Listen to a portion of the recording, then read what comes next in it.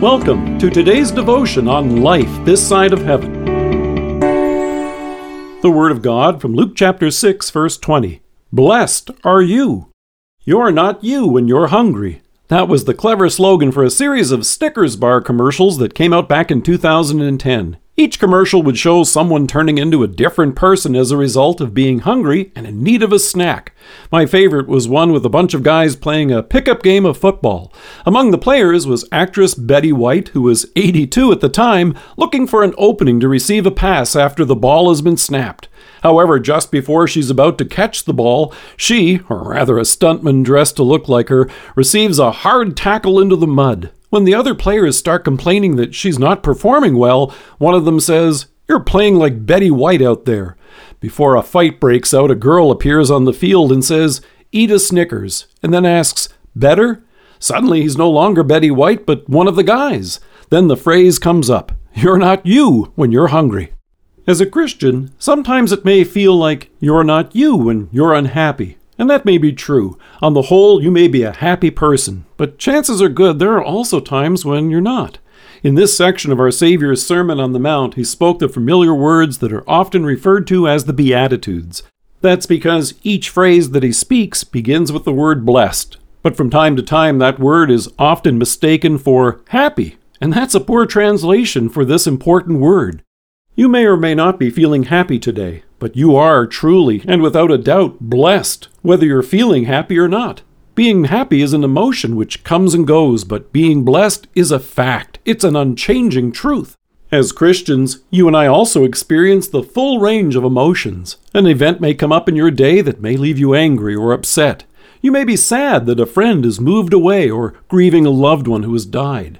You may be feeling apprehension with the start of a new job. You may be delighted with the joy of a new birth. We can be shocked by events on the evening news. We may even feel remorse for something we've said or done and be filled with shame, guilt, and embarrassment. When Jesus spoke these words to the crowds, you can be sure that there were folks there who, just like you and me, were facing all different circumstances in their lives and experiencing a full range of emotions.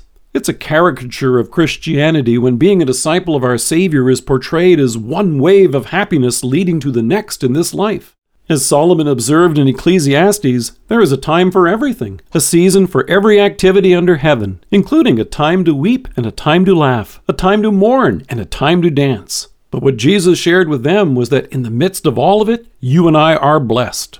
Being blessed is passive. It means to receive a gift. The Beatitudes are not a prescription for something you or I must do. They're a description of what is ours through faith in the midst of hunger, weeping, or even persecution that we might overlook.